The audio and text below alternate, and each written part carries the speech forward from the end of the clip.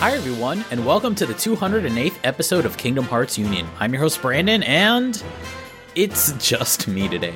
So, if you listened to the last episode of Kingdom Hearts Union, you probably heard that, poor Churro, he's got, some kind of, teeth surgery thing going on, so, some dental surgery. That's no bueno, so he can't, join, for this episode, because, mouth pain and talking does not comply at all. So, that's the current situation.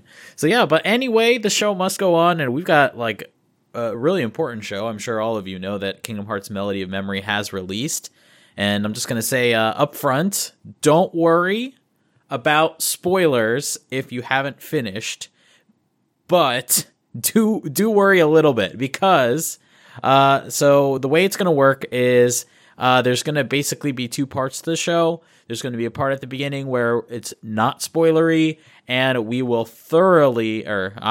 thoroughly warn you in advance prior to going into any discussion that is spoiler related.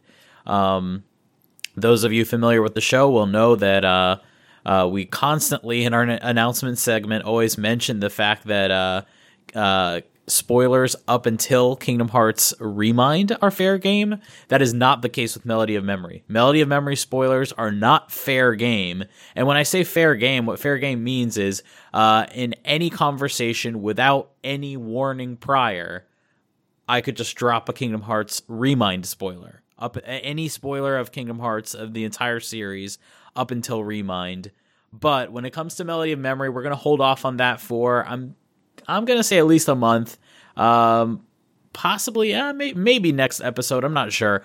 We'll have to see how it goes. But usually we talk about this stuff later, because I haven't even introduced much of the show yet. But I just wanted to get that out up front, just in case anybody was worried about this episode and whether or not it's safe for consumption.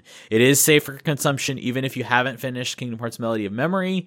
Just have your pause button ready if that is the case, and I will be very clear prior to entering any spoiler territory.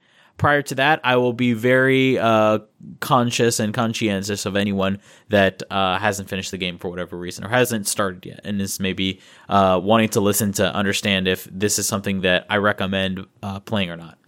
Anyway, for you new folks, Kingdom Hearts Union is part of the podcast series called Final Fantasy and Kingdom Hearts Union, and is presented by the Gaming Union Network. We release every Tuesday, rotating each week with Final Fantasy Union, and we come out on the iTunes Store, Spotify, KingdomHeartsUnion.com, and Kingdom Hearts Ultimania's Twitter, which is at KHUnion.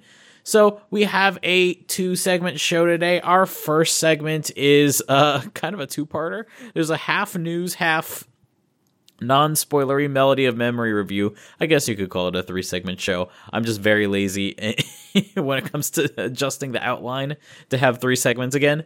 So let's just say it's the first segment is the news and non-spoiler Melody of Memory review.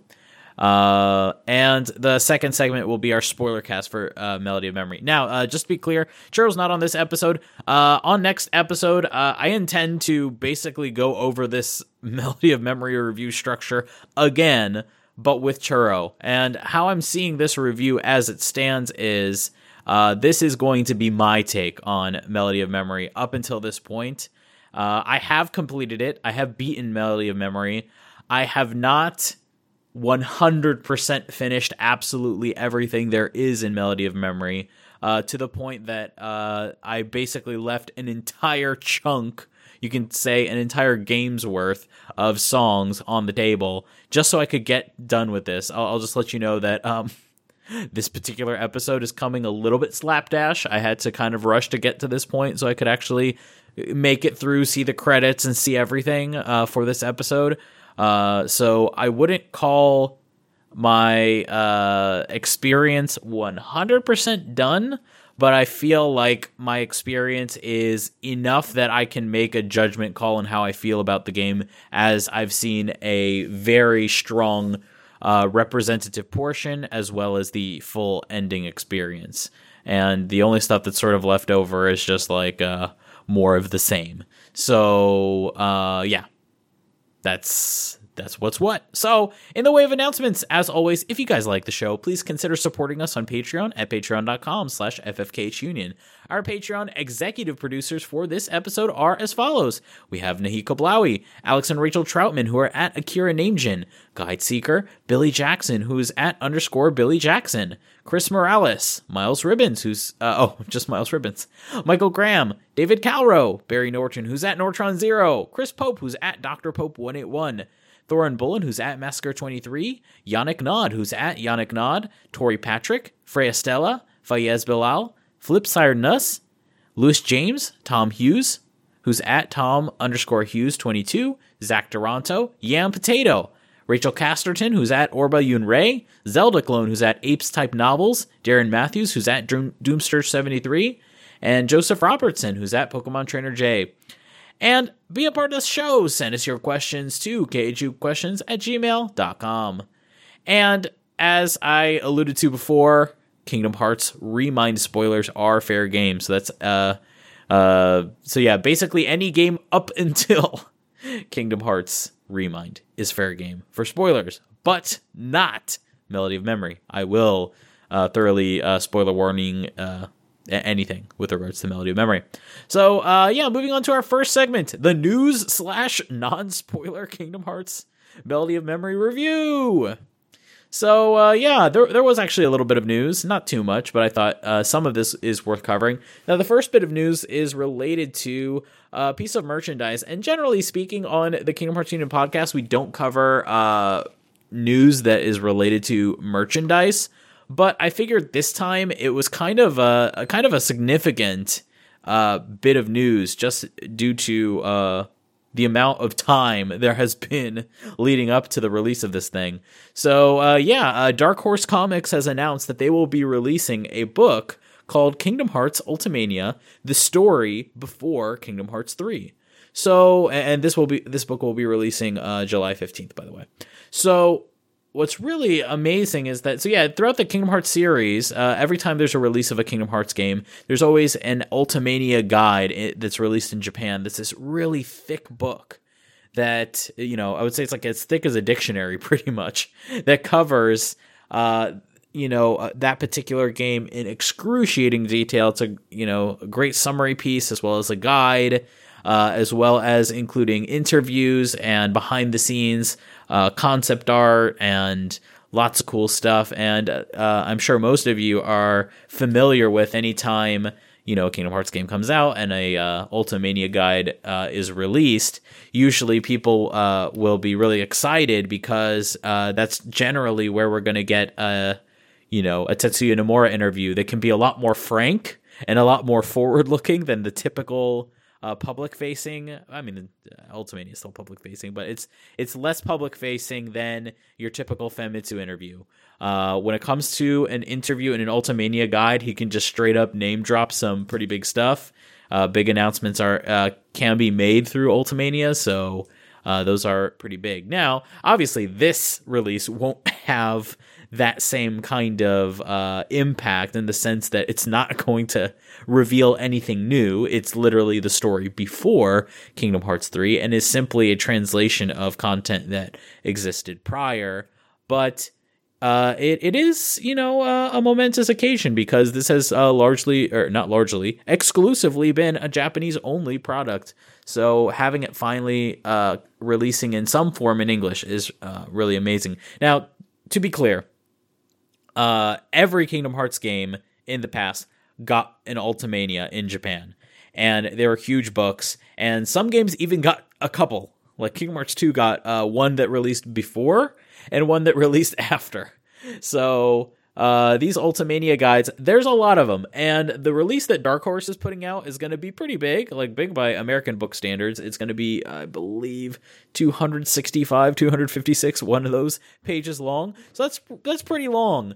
But I'll just say from experience, a typical Ultimania guide is about that long. So it's basically taking content from the entire swath of Kingdom Hearts Ultimania releases and putting it together in one, and releasing it in one shot as one book. So yeah, that's basically the situation. It kind of makes me wonder. So this is the story before Kingdom Hearts 3. I wonder if perhaps in the future, maybe Kingdom Hearts 3 will get its full Ultimania released over here.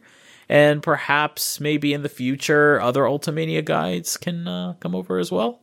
I mean, to my understanding, there's other games that get Ultimanias under Square Enix. I don't think any other game has gotten an Ultimania release. So I think Kingdom Hearts is literally the first one. So I think that's pretty amazing. So June 15th, 2021. So quite a long time before it releases. But yeah, if you're interested in that, if you've been waiting all this time for an Ultimania guide to get translated, this is your chance. And yeah, just next bit of news, and actually last bit of news, and not so much news, but just something interesting.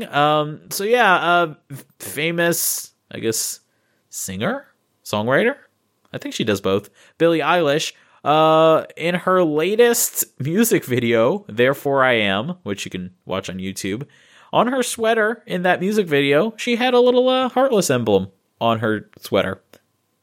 That's it. I know that's not really like groundbreaking or crazy news, but Billie Eilish is a really big music star now, and the fact that you can see, a Heartless emblem, and that thing is very prominent, and throughout the whole video, it's pretty much on screen for most of the video. Just seeing that, as someone who grew up throughout the entirety of Kingdom Hearts' run so far, seeing any representation of Kingdom Hearts in mainstream media, there was none. There was like zero, apart from on maybe the Disney Channel, but that's Disney, so I don't think they count. And other than that, there was those MTV interviews for Kingdom Hearts 2 of a couple of the voice actors. I don't even know if that aired on TV. That might have literally been an internet thing. I don't remember. But in terms of mainstream coverage of Kingdom Hearts stuff, there is none. There was none. So seeing Kingdom Hearts, sort of like dropped in on a very big, very prominent music artist's, in one of their music videos. That to me is, I think newsworthy. So I just wanted to mention that. So, I guess that moves on into our Melody of Memory review. Yay, we're here. New Kingdom Hearts game. That was that. How cool is this? Earlier this year, we reviewed Kingdom Hearts Remind, and now we are ending the year with Melody of Memory. That's 2 Kingdom Hearts things in a year. I hesitate to call Remind a game since it's DLC, but we'll see how we feel about that by the end of this. So let's talk about this. So I basically have broken this down into a couple of talking points, some basic discussion points that I think can elicit some interesting responses. I'm going to hesitate to give this a score just yet until we got Churro here. But maybe you'll get an idea for how I'm feeling based on, what my comments are on these particular talking points. So the first thing that I want to talk about is, so how was the final product compared to my initial thoughts? So I got to say that initially speaking, I wasn't that optimistic about Melody of Memory. I kind of felt like just, overall, the package was very clearly a smaller project, that it didn't, I wouldn't say that it ever looked unpolished, but it didn't feel like it was necessarily, the most, it had the most attention put into it. The Kingdom Hearts team over the years, we've had several projects that were similar to this that were very clearly shorter term projects. The Kingdom Hearts team is famous for having projects that they like to finish in a year, and this was definitely one of those games that they like to finish in a year. Prior example would be Kingdom Hearts 1.5 remix. They like famously said in an interview that oh yeah, we wanted to we were able to port Kingdom Hearts 2 or Kingdom Hearts 1 to the PlayStation in 2 days, but we didn't have enough time to remake 358/2 over the course of a year. So just take these cutscenes. Like, I don't know if the whole 1 year project thing is a very rigid thing, apart from named titles, or apart from numbered titles, if they like are very strict about only doing 1 year projects. But it kind of feels like this is another one of those. So not necessarily a bad thing. I think there is room in the Kingdom Hearts universe for projects of all lengths and all types.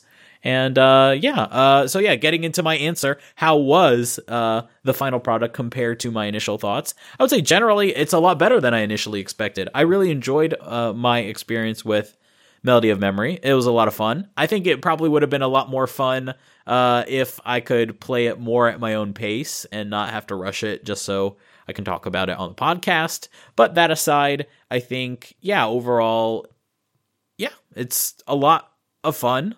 It's quite addictive.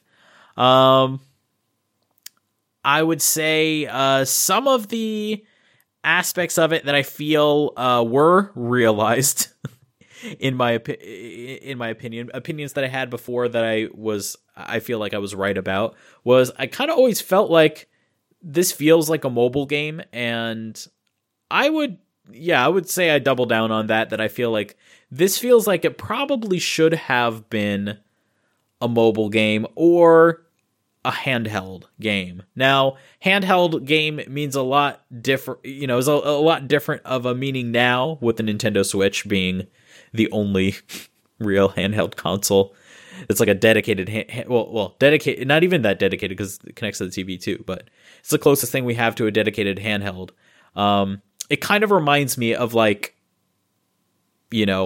a DS game, or not a DS game, a 3DS game, which is unsurprising because, you look at the creators, they're the people that made Theatrhythm, famous 3DS game, so makes sense, seems in their wheelhouse, seems like that's what they kind of do. So, is that necessarily a negative thing? No, I don't think so. Being able to play such a game on PS4 is actually kind of nice. And actually, the way I would describe it is not that it just feels like a handheld game or a mobile game, but I would say it feels like a mobile game that you bought the season pass for. Or it feels like a mobile game that you got all the extras for. Like, if this was released as an iOS game, for example, I would be positive that the way this would release would be piecemeal. It would probably, so for those who don't know, basically all the the structure of the game is that you have a world map, and it's basically similar to the Gummy Ship worlds in the past, very similar to the Kingdom Hearts 2 Gummy Ship map, where you've got the Gummy Ship and you fly it around to different worlds, and then once you arrive at said world, you can do some music mini games there, and basically each world can have one or two different tracks that you can do while you go to each of these worlds, and usually it'll be a field track or a battle track. So that is to say, it'll either be a song that'll play when you're just exploring and no battles are happening, and then the track that plays when there is a battle. So that's usually what is in the sort of world trip mode. By the way, just a FYI, I played the Japanese version, so if I use any terminology that is not consistent with the English localization, I'm sorry. I'm going based off of what they were called in the Japanese.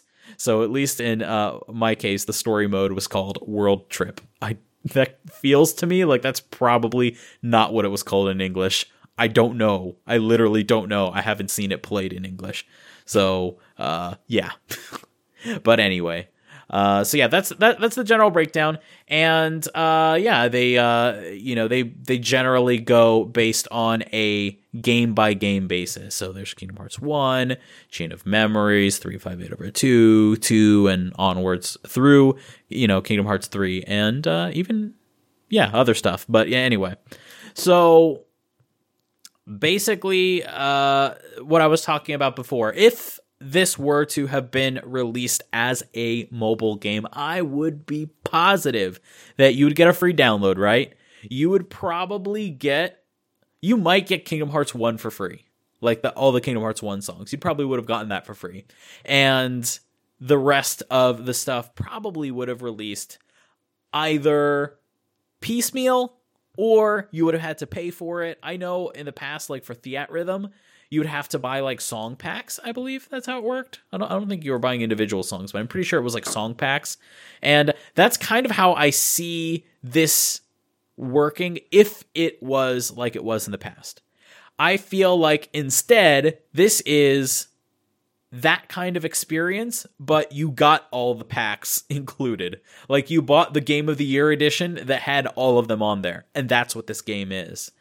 It actually makes me wonder, and this is a little bit out of the scope of the review, but I kind of wonder if, they kind of maybe possibly have pigeonholed themselves a little bit, because I think about this, and, this is a really fun game mechanic, and I wonder if it can't be used in the future, and I personally can't imagine what would a Melody of Memory 2 even look like, considering that most of the big songs are in here. There are some noticeable missing songs, but for the most part, gang's all here. So yeah, I kind of wonder if there'll ever be a revisiting of this.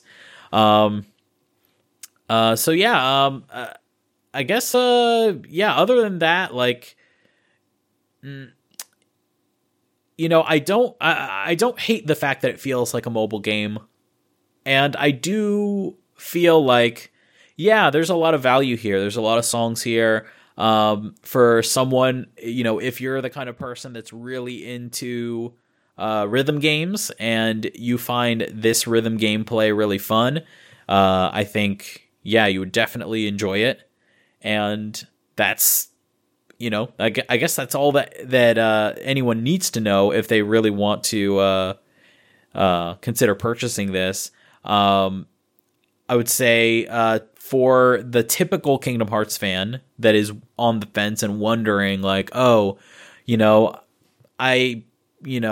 so sure about the music gameplay, and I'm mostly interested in the story aspect of this. And I'll just let you know that just straight up, there is story in here. It is very important story. I don't think this is the avenue for most Kingdom Hearts fans to experience this story, to be honest. Unless you're interested in the gameplay. If you really like the gameplay and that really clicks to you, I think that, absolutely pick this game up. You'll really enjoy it. I would say for anyone on the fence, download the demo, play the demo. If you like what you experience there, absolutely don't hesitate. This is totally worth it. And I'll even say, even for someone who is like interested in what I played but maybe not 100% sold, even I would say I definitely enjoyed my time with it, and I don't regret playing it.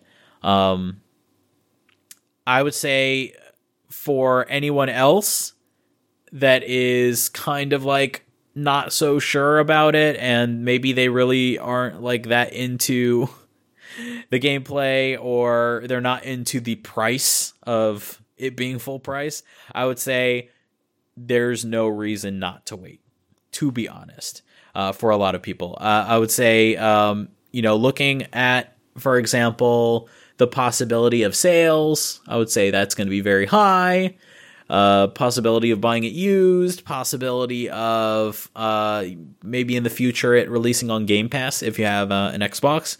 There's a lot of options here, and I think that's probably going to be, like, if I didn't work on a Kingdom Hearts podcast, I personally probably would have gone that route. I would describe my interest in Melody of Memory to be more of the kind of person that's mostly interested because there's Kingdom Hearts story involved in it. And I, of course, want to know about that. And I would absolutely say that the story that's included in here is great and is very satisfying, but it's very short. There's not much of it. I would not say that it's as bad as Recoded. I would say Recoded remains to be the worst in terms of the amount of story content in a, Kingdom Hearts game. But I would say that this game is a lot closer to Recoded in terms of how much story content there is in the game than it is to pretty much any other Kingdom Hearts game. It is a lot closer to that kind of experience than not.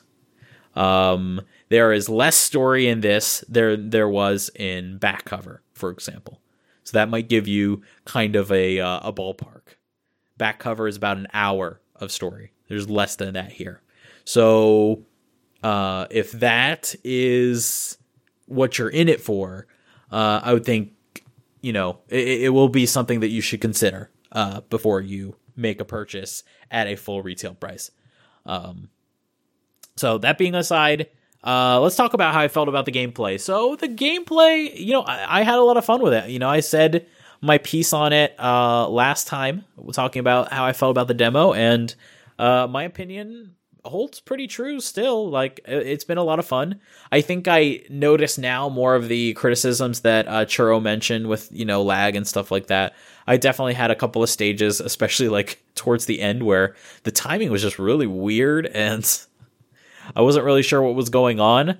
I guess like my biggest tips is almost more so than the music. Well, when you're first like going through about like the first, 80% of the game, following the music is totally fine. You should absolutely do that. I would say more towards when you're getting towards the latter half the latter like 20 to like, 5% of the game, where, prior to the main ending part, there's like a Kingdom Hearts 3 section.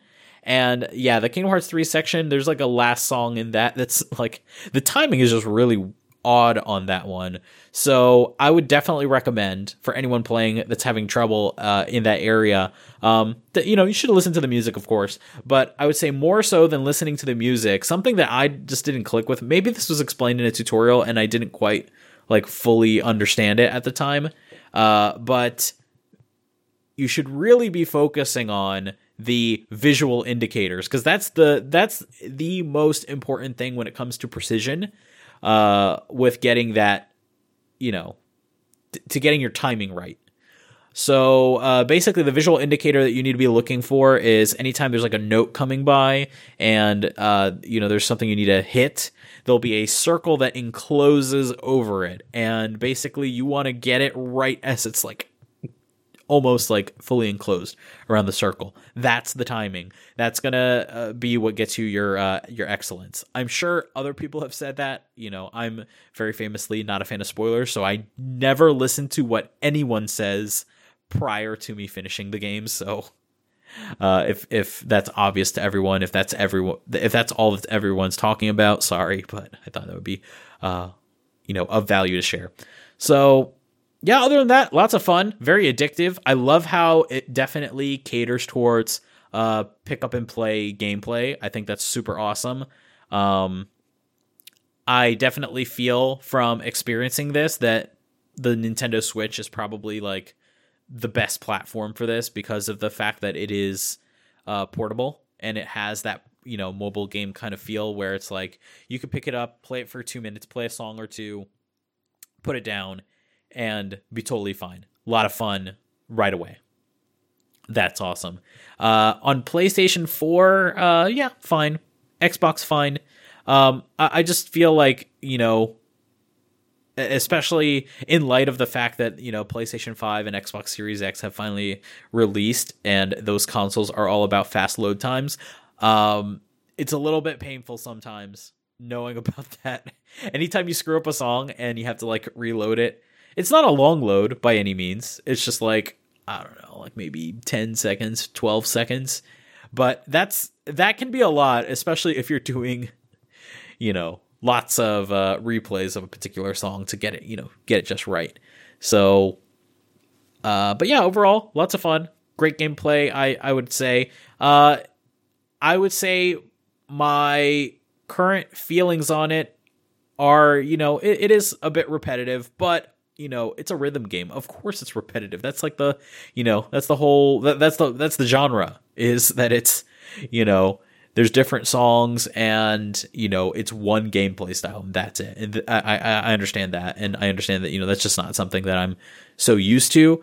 And I also recognize the fact that because I had to sort of rush to get through this, that definitely will lead towards me feeling it's more repetitive. I think the ideal way to play this is not to rush it. It's to take your time, pick it up, play it here and there, and just, take your time with it, not worry about it so much. I would say even, this is the kind of game that definitely, I just recommend it for the Switch. I'll just leave it there. I think the Nintendo Switch being a portable handheld definitely seems like that would be, the ideal fit for this kind of gameplay. So, and I guess the last thing that I want to talk about real quick is, do I feel that this is a good starting point for new fans? I would say, yeah. I would say absolutely. This is a good starting point for new fans, in terms of getting a good grasp on the story. I would say personally, would this be good for me if I was a new fan? I don't think so. And I have some particular qualms with it that wouldn't work for me, and I'll just explain them.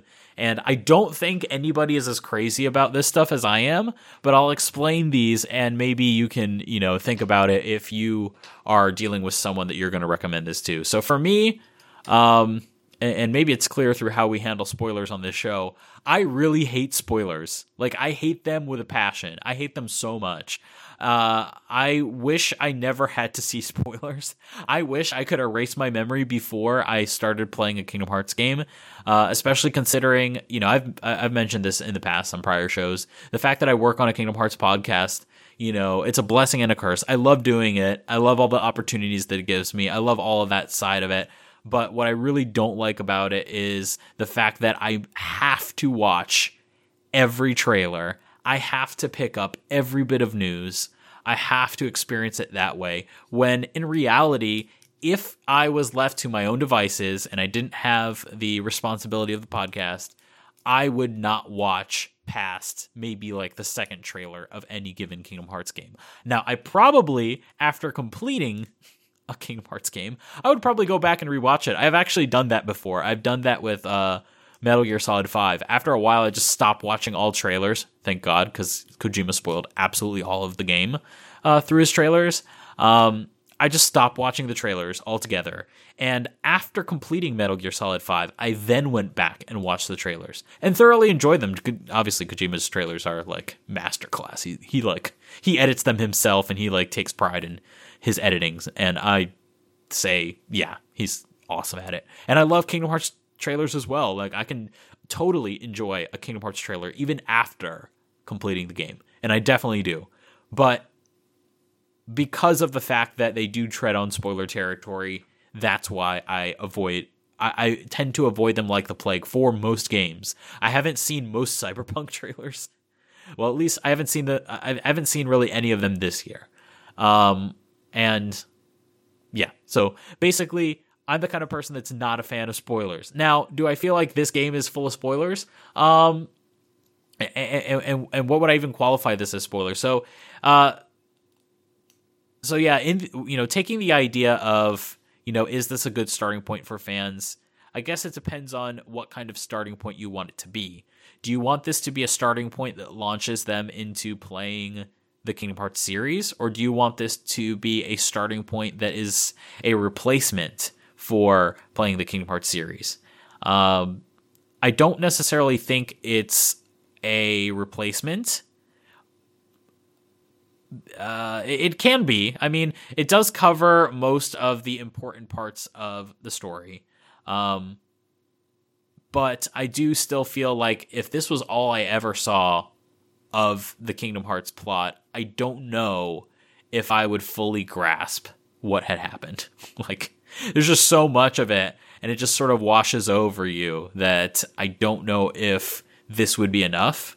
But as, you know, a starting point that would maybe lead to people actually playing the games, that could be nice. But again, I am also of the opinion that I don't know if this is necessarily good for people like me that even hate trailers.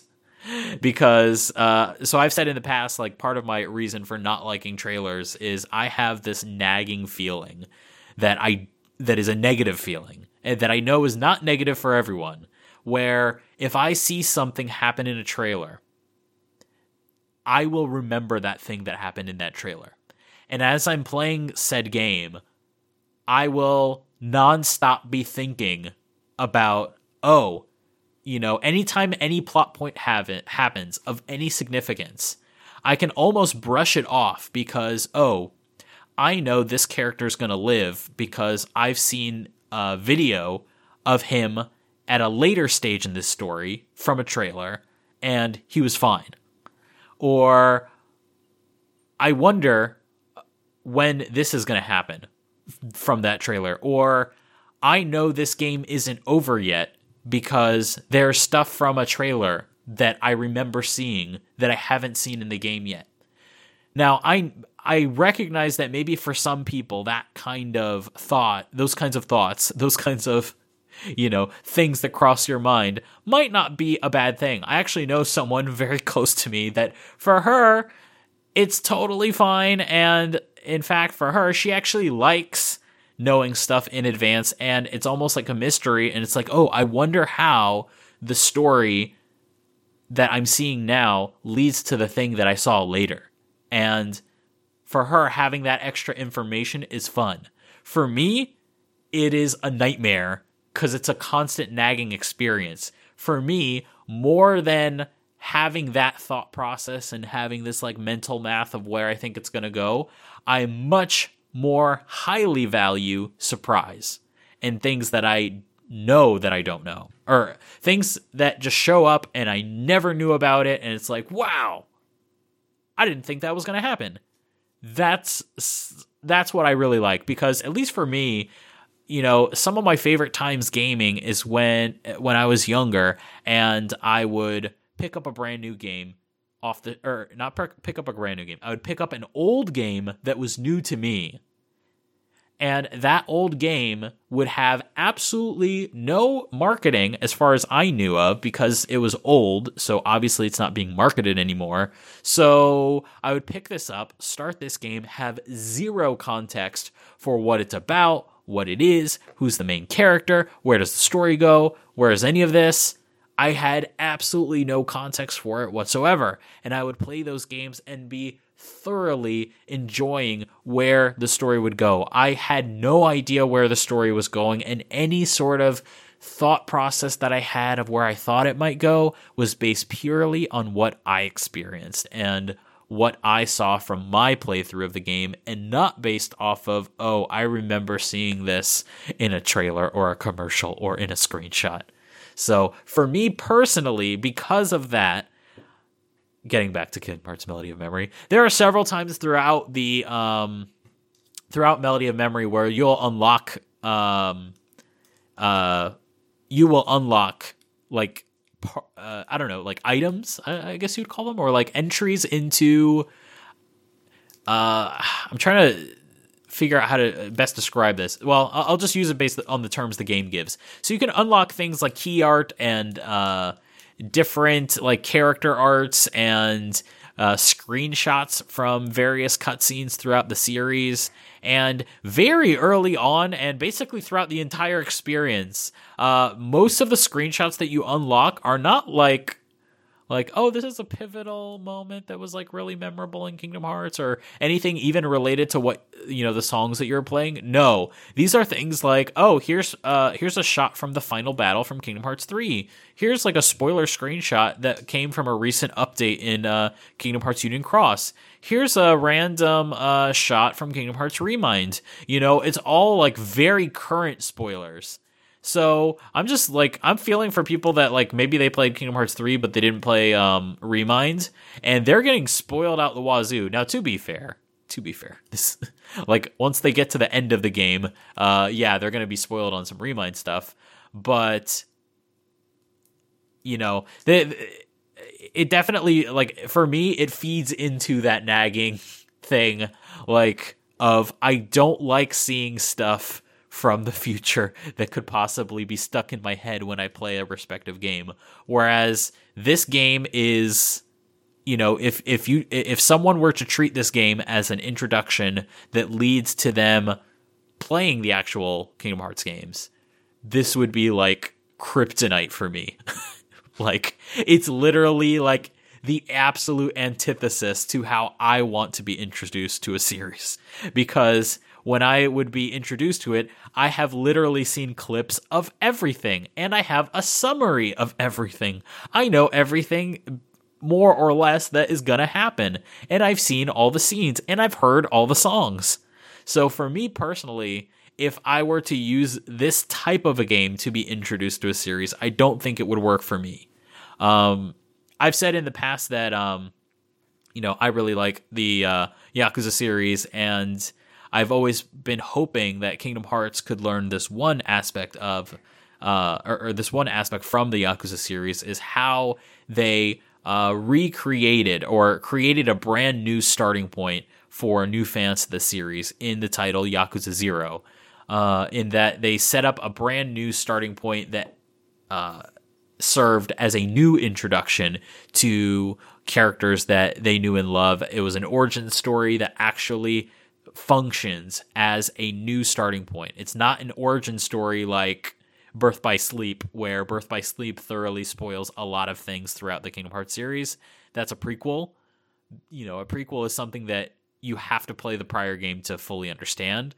Yakuza 0 is not a prequel in that sense. Yakuza 0 is a prequel, but in reality, I would say it's like, instead of a prequel, it's the new first game of the series, basically. And I really appreciate that. And I think, maybe that's just wishing too much for the Kingdom Hearts series, but I kind of always hoped for something along those lines in the Kingdom Hearts series. Basically my feelings on it, do I think it's a good starting point for new fans? Yes.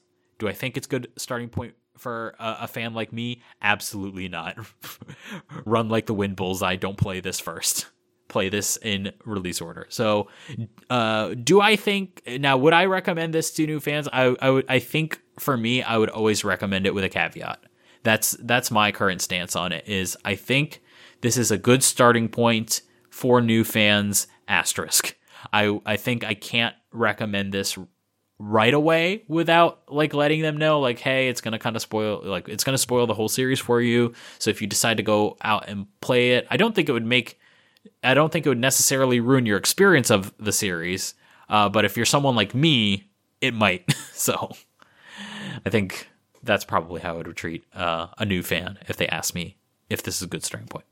So I think that pretty much wraps up that wraps up all of my talking points. I'll just end this with a final word where, overall, I really enjoyed Kingdom Hearts Melody of Memory. I had a lot of fun. I think this is so much better of a game than I initially thought it was. I really like the pick up and play aspects of it. I thought the story that was in there is very satisfying. I really enjoyed it. I'll talk more about my feelings of it later. I really like the story. I really like it. I think the story, unfortunately, is a little short. One thing that I didn't really mention too much that I do want to talk about is when it comes to the summaries, the little vignettes. So basically, throughout the entire game, Kairi will come up in various cutscenes that sort of summarize the series, and she'll sort of explain what happened. And there's basically like generally like 5 episodes of them per game. You know, there's certain games that have less. You know, Recoded only has 1 episode. So they're like little 5-minute episodes that sort of explain what's going on. I thought they were good. I thought there was not enough of them. I think there probably could have been about double of those kinds of cutscenes. And I think if there was double of those cutscenes, I might even be more inclined to recommend them to new fans, because there's just yeah, they're good for what they are.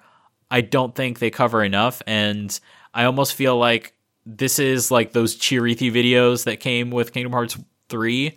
This is like the Chirithy videos 2.0. I need like 10.0. Like, we need to make a lot more progress on these kinds of videos, because they keep coming up. And I think this isn't the last that we'll see of, you know, summary content. That's official summary content. But other than that, like, as a Kingdom Hearts fan that already knows what happens, totally fine. I enjoyed it. It was nice going, you know, back down memory lane and, you know, reviewing the old stuff. So that part of it was nice. Trying to think of other things that I really liked.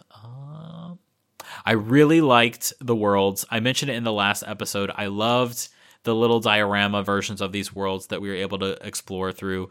Some of them were a lot more literal representations, for example, Destiny Islands, and others were a little bit more, I guess you could say, like, there's a lot more creative liberties taken so that they could show you a lot of different areas of that world.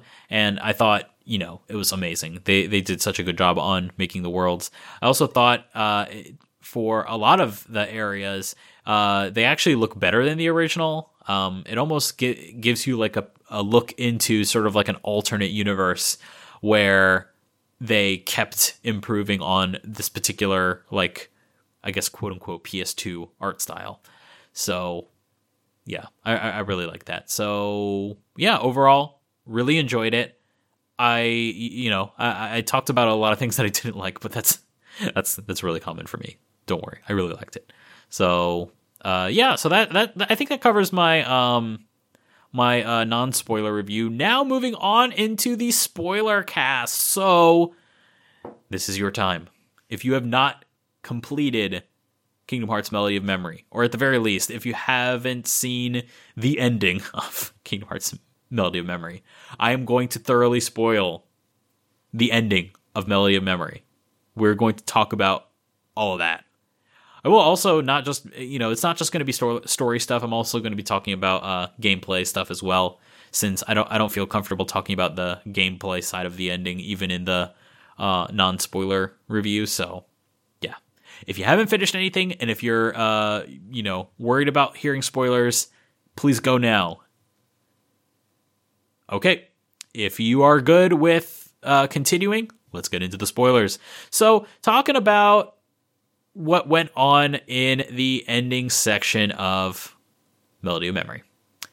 So yeah, Kairi goes to the final world and gets to have her own little awakening segment. I almost felt like, at first, like, man, is this like what Kairi is going through while Sora is going through Remind? That was my initial reaction. I don't know that that's the case anymore, but that's kind of my initial reaction to what I thought was going on there.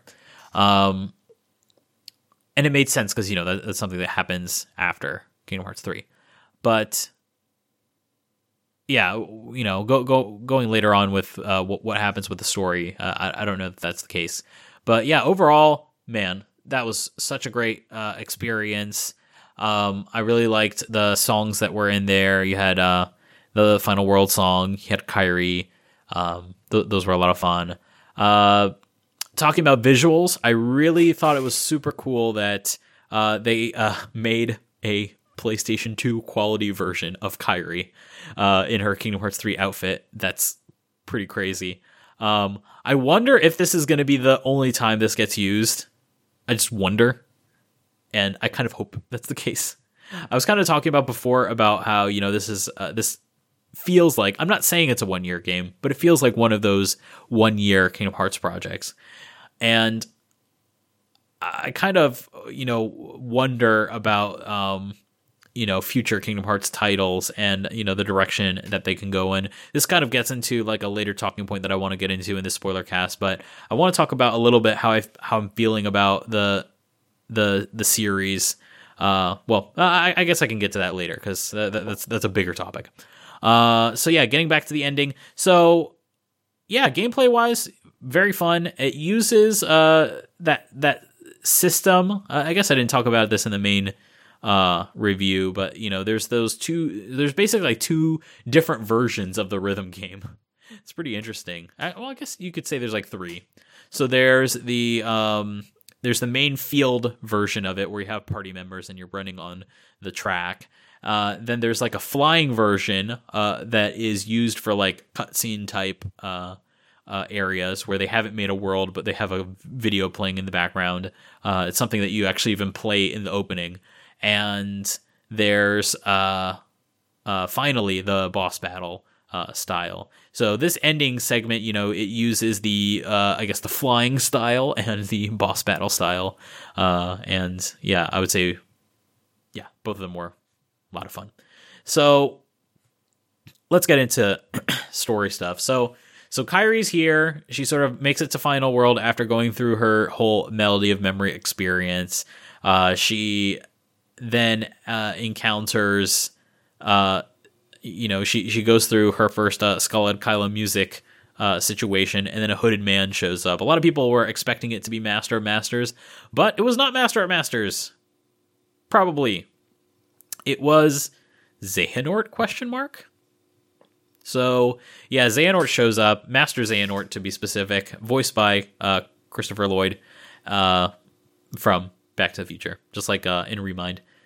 And yeah, that was really awesome, man. He's such a great performer. Let me actually just say, so I did play this all in Japanese, but when I got to the ending, I did pause and I went on Everglow's YouTube channel, watched the English version of what was going on, and then went back and played it in Japanese, just because I wanted to make sure that I really got the story and I wanted to experience it in English first. So, yeah, so I'll be commenting on the English cutscenes. So, yeah, it was super awesome. I really enjoyed. I mentioned it before in the non-spoiler cast that I really enjoy overall the story that was in this.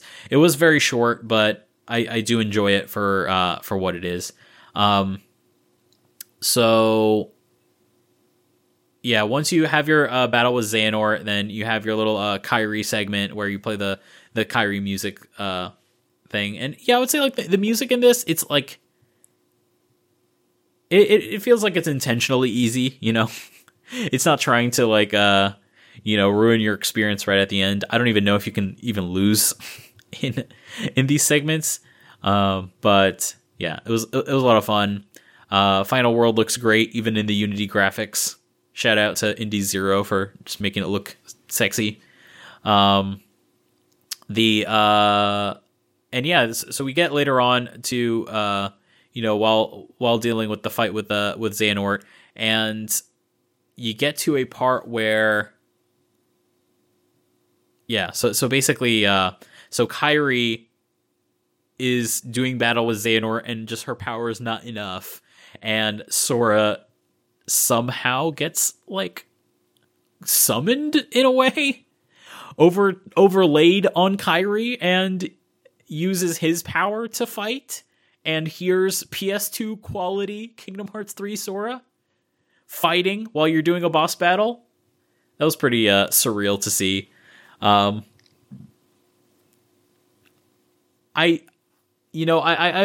had these kind of feelings before, and I've heard these sort of complaints a lot, and I don't disagree with these complaints, where it feels like, yeah, Kairi, yet again gets somewhat sidelined a lot in this ending, ironically. And actually, I would just say overall in this game, Kairi just feels like kind of sidelined a lot, in the sense that, so this is her game, right? And she's not even really the main character of her own game, and she doesn't even get to fight the final battle. Sora has to rescue her and fight it for her. I do understand that, like, just logically speaking, like, okay, she hasn't had the same amount of training, and this is fighting against, Master Xehanort, who is the final boss of Kingdom Hearts 3, and basically only Sora could beat him. So I get that. I'm just like, okay, so why did we put Kairi in a situation that she needed to be rescued from? Like, why is that the decision that we went with? I hope in the future that Kairi will finally get her time to shine, that she'll get her chance. It just, has felt like so far that she hasn't, even now, even with a game where she's the title character on the box, even then, she's not the main character. You don't play as her for most of the game. You play as her for, I would say, less than an hour. The whole experience is about 40 minutes. So, and I say gameplay wise, you're looking at maybe 10. So 10, 15. So you have maybe 15 minutes of gameplay as Kairi, and you say gameplay, but it's like, it's not even like that much gameplay, because it's, it's the music gameplay. It's the same as all the other, the rest of the game. So, I wonder about what Kairi's future is. In this ending, I guess skipping ahead, but in this ending, it's clear that Kairi basically realizes through this experience, I guess the purpose of what Kairi went through in here, which is never really like specifically explained, but basically Kairi sits down in the chamber in Radiant Garden to sort of go through this melody of memory and sort of have this experience so she can go through her memories and go through, I guess, memories of Sora to try to find a clue to discovering his location. So that's what is going on. That's never like actually said in the game that that's what's happening. And this is like, again, this like is one of those things that like really scratches at the kind of gamer that I am, where I want to have my experience fully within the game itself. It's probably why I would probably not be probably wouldn't be that much of a fan of like Dark Souls, for example, or Destiny, where you have to like go on Wikipedia and find the story. So yeah, like to get the context of the story, you would have to be following along with the marketing of this game, pretty much. I really wonder about the long-term impact this will have on this particular title, how people will take this game when they don't know what's happening, when they first start playing it. And even by the end of the game, it's like sort of vaguely referenced that like, oh yeah, she's been like, looking at her memories or something. Like, it definitely feels like there probably like wasn't enough budget for the context that was necessary. There was definitely not enough budget to get a Visual Works CG cutscene, so I kind of feel like maybe that's how it could have been told, is like maybe there would have been like a Visual Works cutscene where Kairi is like, I don't know, sleeping in that bed and like thinking about all this Kingdom Hearts stuff, and then it's mostly just like Kingdom Hearts rehashed like they always do in their openings. So yeah, I wonder how that's going to be taken in the future. I mean, thankfully, at least in my case, I knew what was going on. I, followed the marketing, so I know what the general point of this game is. But yeah, that's something I'm not sure how I feel about. But speaking on the story, so once Xehanort's defeated and Kairi returns to the real world. Oh, I didn't even talk about. We got to talk about like the flashback that starts this whole thing off. Sorry, it's like 2 a.m. So if you can't tell, like I'm a little scatterbrained right now, but I'm doing my best. So the cutscene that starts this all off. So Kairi, little girl Kairi, she's running around, getting chased by Heartless, tries to go towards Radiant Garden, tries to open the gate, but she doesn't realize, Kairi, we haven't had the budget to animate opening that gate yet. You're going to be trapped here. That's an invisible wall. And she's stuck there. And lo and behold, who comes to save Kairi? But it's Xehanort. ? And Xehanort then takes Kairi, brings her to the dungeon area that we saw in Kingdom Hearts 1 and puts her in one of the pods and is basically like, you've got the power of a Princess of Heart. I'm going to send you to a place of your destiny so your heart can resonate with the heart of a Keyblade wielder.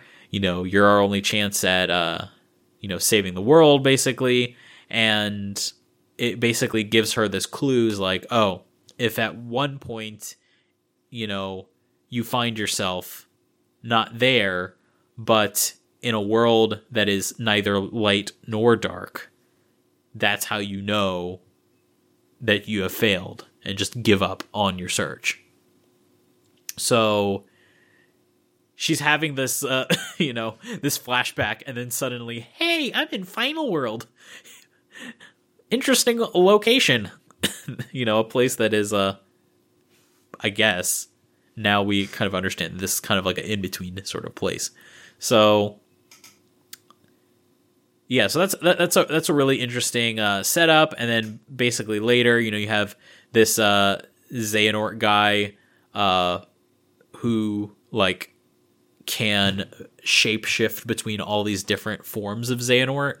Xemnas and Ansem and the Dark Cloak version. Actually, I wonder, was that the first time we've seen the Dark Cloak version in Kingdom Hearts 3 style graphics? I don't seem to remember that version ever being shown in that quality. I think that's the first time we've seen that. Okay, so you can chalk up new assets. Let's talk about new assets in this game. Dark Cloak or Brown Cloak Ansem, and the pod room from Kingdom Hearts 1. There were 2 new assets in this game. I'm talking 3D models. I'm not talking about animation. Animation is absolutely assets. Sound is absolutely assets. Story is an asset. I'm just talking about 3D assets because that's kind of my focus. But in terms of new 3D assets, we got 1 new character model. Actually, no. 1, 2, 3, 4. As far as I can tell, 4 new character models in this game. Those character models are as follows. We've got a new PS2 quality version of Kingdom Hearts 3 Kairi. We have a new PS2 quality version of Kingdom Hearts 3 Sora. We have a new Kingdom Hearts 3 quality version of Brown Cloak Ansem. And we have a new environment, which is the pod room from Kingdom Hearts 1. There are 4 new assets in this game. I counted them. You can count the new 3D assets in this game on one hand. Well, I mean that's I guess if you're bringing environments into this, that doesn't count all the new worlds that they made. Those little dioramas that I was praising before. Sorry. But in terms of like new stuff that can like be carried on, I guess there's like 2 main ones: the Brown Cloak Ansem and the pod room. So that's pretty cool. Trying to think of any other interesting bits before we move on to the really juicy stuff. Okay, so back in the real world, Realm of Light, talking to the X-Organization guys and Ansem the Wise. They're basically like, I don't know what the heck is going on. Seems like Sora has gone to a place where his voice can't reach you. We know about the worlds of light. We know about the world of dark. We know about world in between. There's Data World, Sleeping World. I think that was pretty much all the worlds that they've listed so far. It's like, okay, got a bunch of different worlds in this Kingdom Hearts verse, but this is a new one. And Ansem the Wise is saying, like, yeah, this is beyond my understanding. This is beyond any of our understandings. Seems like he's, like, waffling between calling it a realm of fiction and calling it a realm of unreality.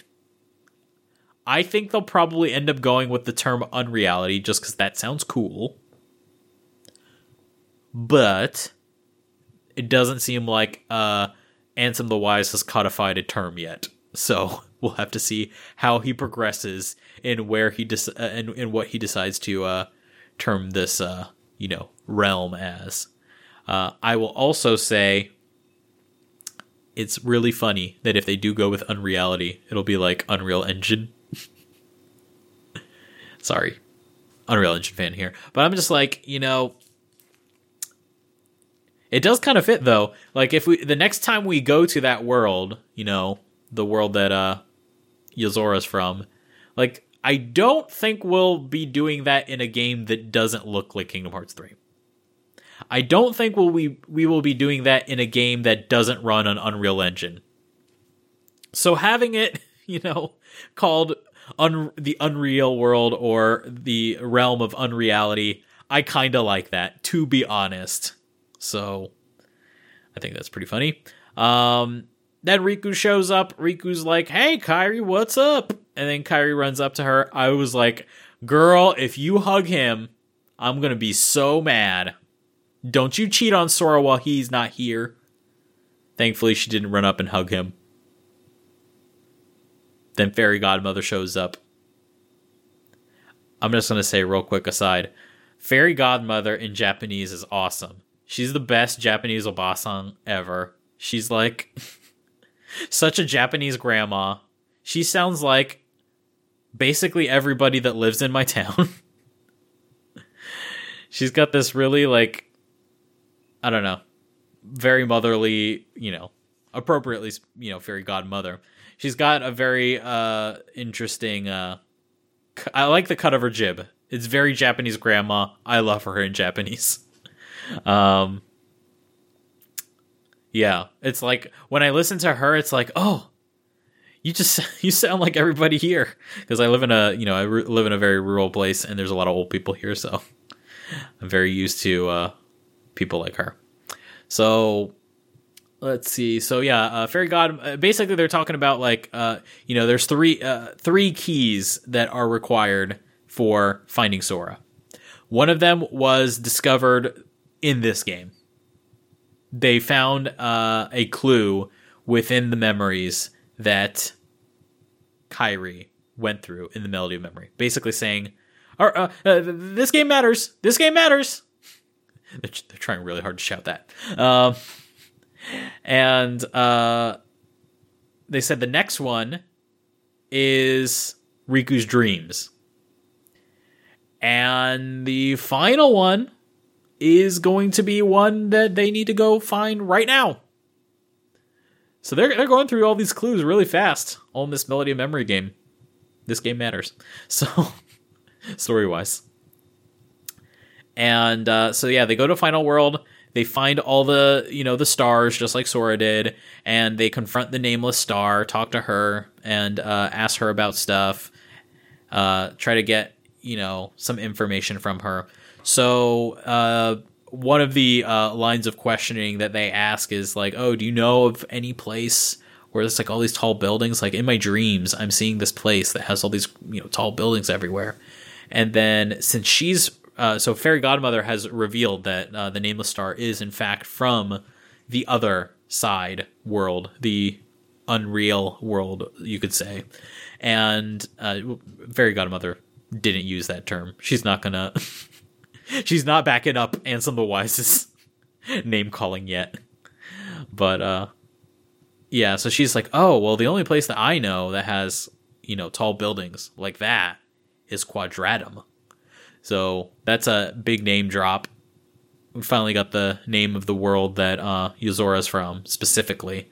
That world with all the tall buildings is known as Quadratum. I looked it up, and Quadratum in Latin means it's like I'm trying to think of the best way to describe it. It's like a conjugation of the word quadratus or something, or like quadros or something, that means to make something a square.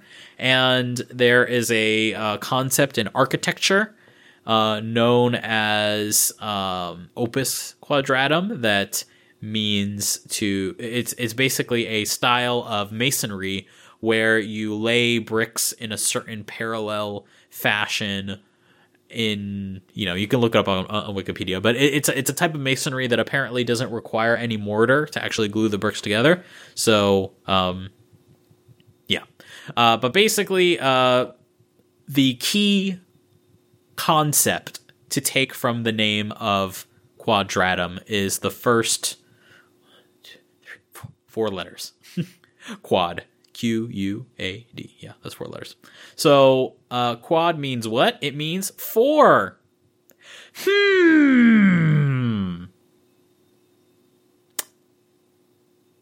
You know, the number 4 is very interesting because number 4 comes after number 3. So I think that's a big hint as to the significance of Quadratum.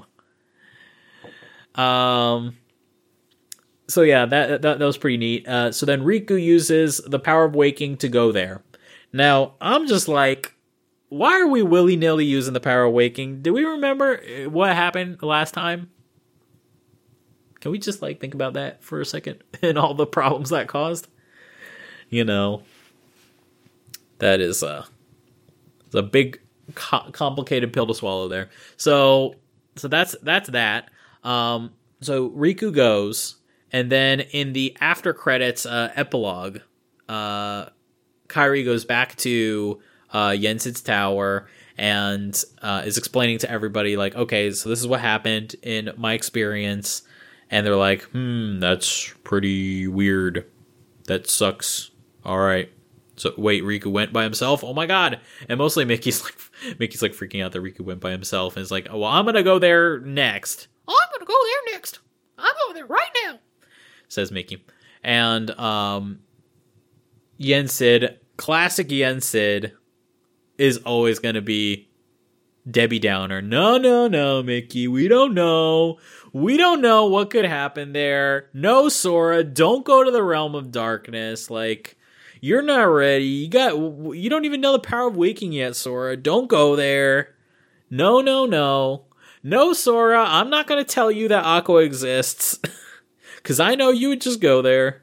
Yensid, master of no, don't go there. Never ask Yensid for anything.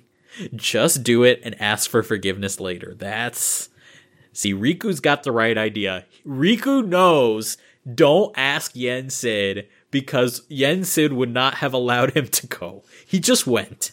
Riku's got the right idea. He's a Keyblade master. He knows he knows the score. So, speaking of which, is Mickey a Keyblade master? He's never been referred to as Master Mickey. To be fair, I don't think Riku's really been referred to as Master Riku either, but you can see he's a Keyblade master. So anyway, Riku's gone. Mickey wants to go. Yensid says, no. What you need to do is we need to find out more about that world. That's the problem. And I actually do agree with Yensid in this situation. Riku going there, a little foolhardy to be fair, but hey, this is an emergency. Somebody's got to go there and, be the first boots on the ground. But no need to throw all our eggs into one basket from the get-go.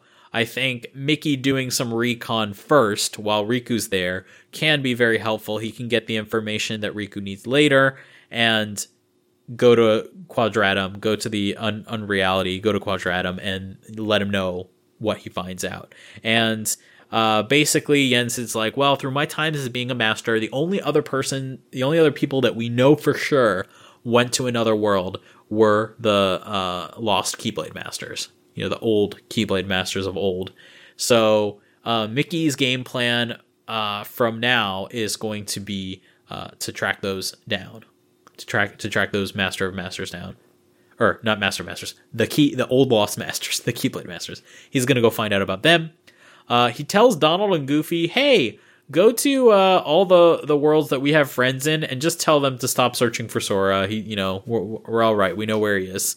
So basically Donald and Goofy, I was saying before, like, Kairi gets sidelined. Donald and Goofy are just getting hard sidelined.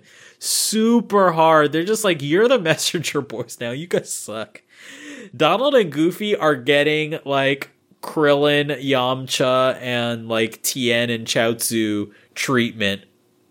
Talking about Dragon Ball, how like You know how once Goku, basically in Dragon Ball Z, like when Goku came back and he already learned the Kaioken, and basically the Vegeta and Nappa killed all the guys, and like once they got resurrected, like they tried to talk some big game, like, oh yeah, Goku, we're training with King Kai, we'll come over there in Namek with you and we'll help you out, and like they never they never went, and like I don't know, Toriyama just forgot, and like ever since then, like it's nothing but sideline. If they even are there, they just sort of stand there in the background while the Saiyans do all the fighting, and that's basically Donald and Goofy now. They're just the messenger guys.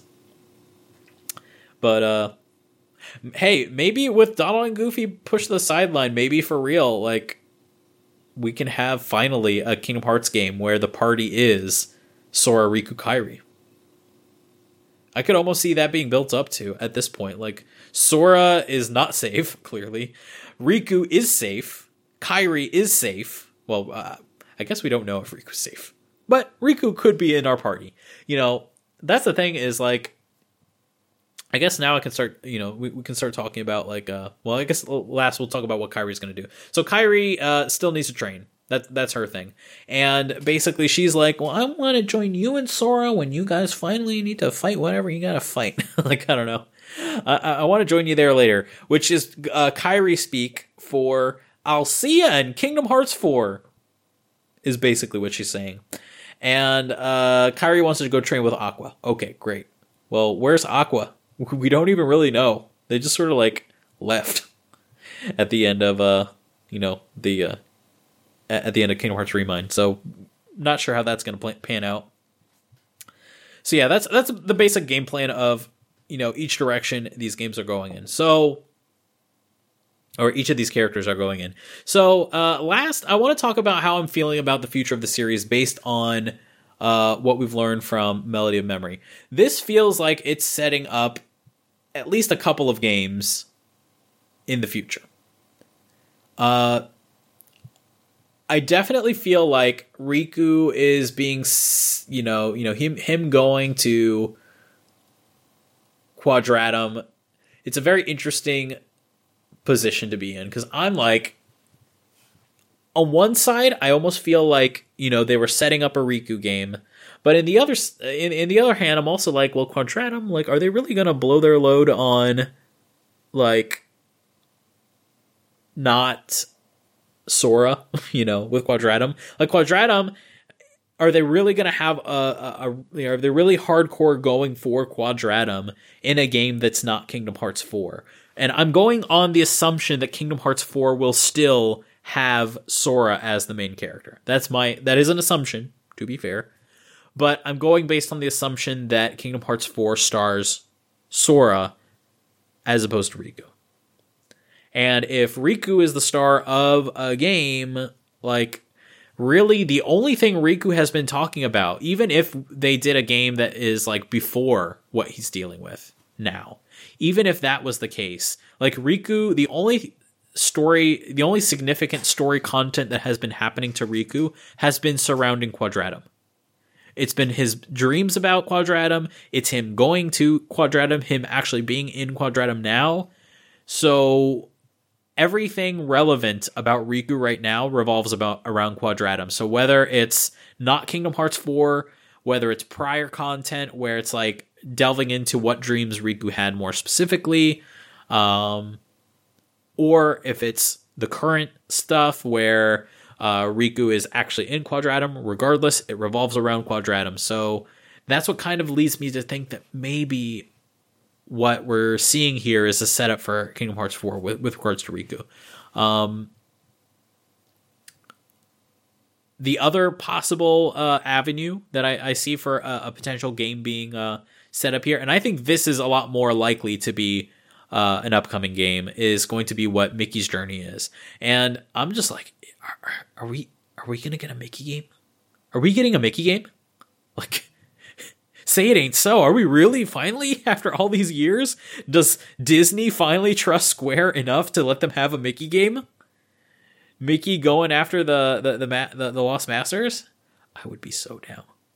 So Yeah, so that's another possibility. I do not think Kyrie's situation or the Birth by Sleep trio situation, I don't think that warrants a new game.